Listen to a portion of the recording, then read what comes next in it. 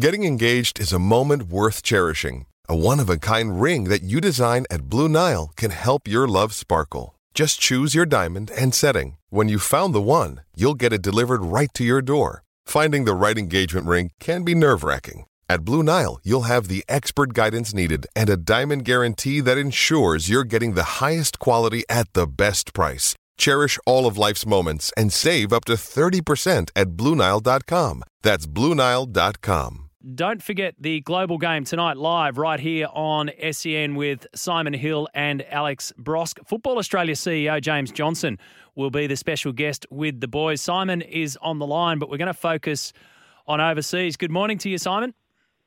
Morning, Matty. How are you? Good, thanks. So James Johnson, your special guest tonight. A fair bit to talk with the boss of Football Australia about. But, gee, this focus on your boys over there at Manchester City. So I've laid it out for my listeners where we're at the moment. Where do you think this goes? Well, it'll be a long, drawn-out investigation. I have no doubts about that. Manchester City will fight with all their might, as they did with UEFA, of course, a couple of years ago, taking it all the way to the Court of Arbitration for Sport, where ultimately they will say they were vindicated. They did get a fine, but their expulsion from the UEFA Champions League was overturned.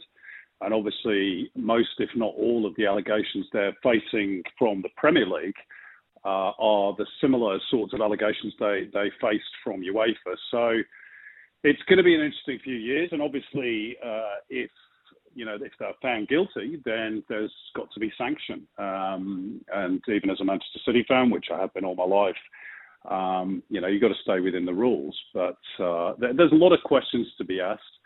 A lot of people around City are suggesting that it's a cynical ploy to do this just a few days before the government announces their verdict as to whether the Premier League needs an independent regulatory body to run it.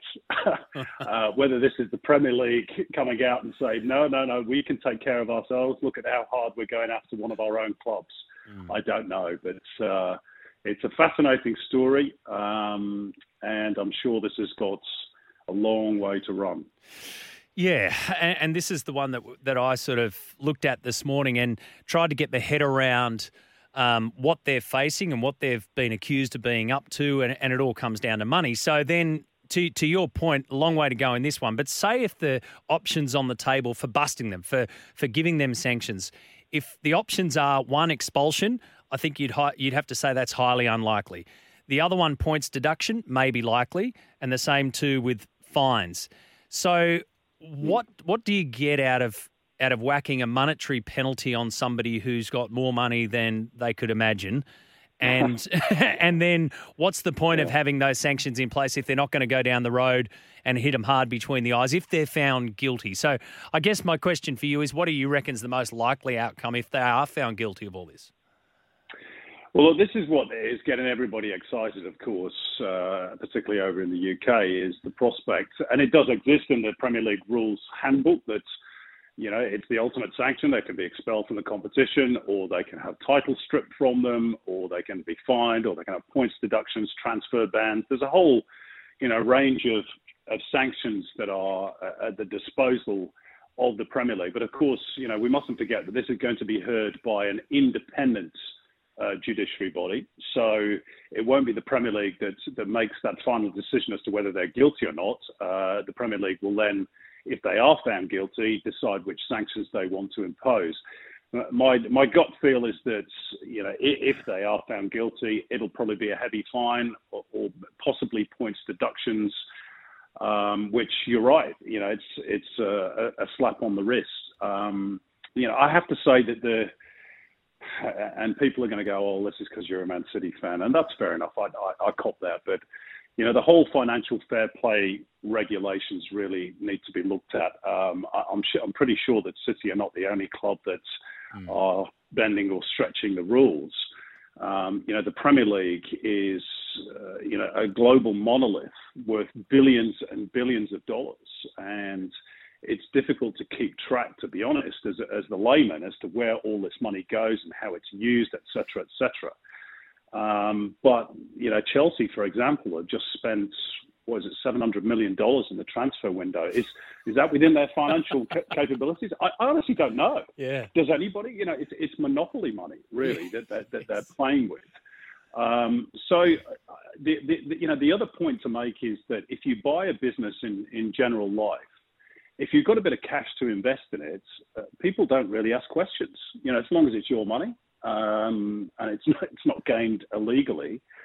I don't know why football should be any different. Now, of course, the old reasoning behind it is, well, we've got to ensure a level playing field. Well, tell me whether the G14, the old G14, the big European clubs who expanded the Champions League, who drove the formation of the Premier League, did that for altruistic reasons, or whether they did it because they wanted to earn more money. And I'll tell you now, it's the latter. Yep.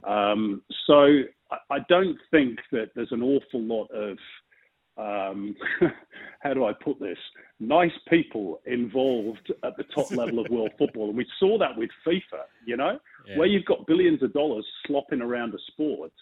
You're going to have people trying to put it in their back pockets or trying to use it for nefarious means or trying to maneuver around the rules. Whether those rules are good rules or whether they've been put in place cynically by those who are competitors to the likes of Manchester City and Chelsea and Paris Saint-Germain, the likes of the nouveau riche clubs who've got, the oil money behind them. Well, that's a completely different discussion. But, it's a topic I could probably talk about for 5 hours, as you can tell. Well, it's a good thing you got your own show. Hey, on that, James Johnson. James Johnson with you tonight. So the process is beginning to get a second-tier men's competition nationally, so earmarked to start about this time next year. So is this the first step towards perhaps the relegation or solving that relegation issue if it needs solving? Well, look, I hope so. We just talked about competitive balance, over in Europe, and I desperately think we need some sort of promotion and relegation system here because, we have, in terms of participation numbers and general interest in football around the country, we have the biggest sports in Australia. And it's so far from reaching its potential at the moment. And I think this is one of the ways that we could have a crucial point of difference. But to do that, we need to have a viable second division. We need to have a place for a relegated club to go to without facing financial oblivion.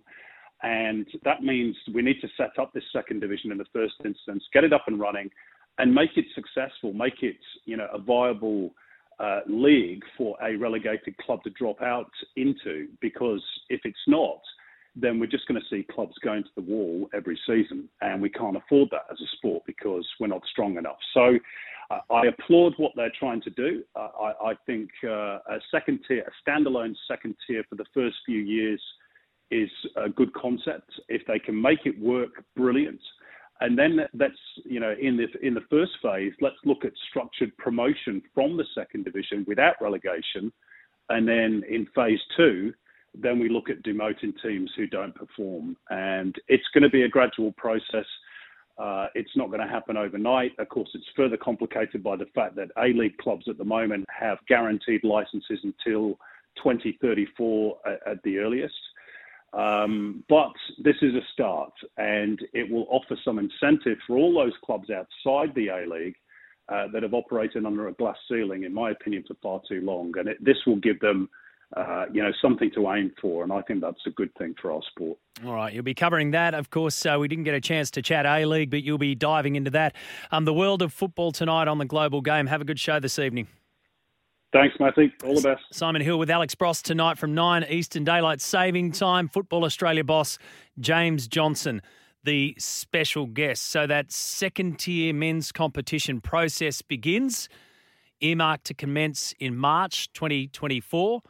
But as Simon pointed out, if you've got a guarantee to be part of the A-League until 2034, that's a long process that's going to be in place. Sydney FC will face second place Western Sydney Wanderers this Saturday night in the A-League, the Sydney Derby at CommBank Stadium. Sydney defeating Central Coast Mariners 3-2. So there's a fair bit to cover tonight. Make sure you tuned in to the Global Game. 0457 736 736. Sorry, Statsy, didn't get to your question for Simon, but maybe you can pose it to him tonight. Statsy was posing the thought about the lesser clubs like Brighton, Fulham, Newcastle, and his team Brentford performing so well in the Premier Division. Does he see clubs as flash in the pan, or do you go for the money ball approach? Money, money, money. That's the key, isn't it? Back after this.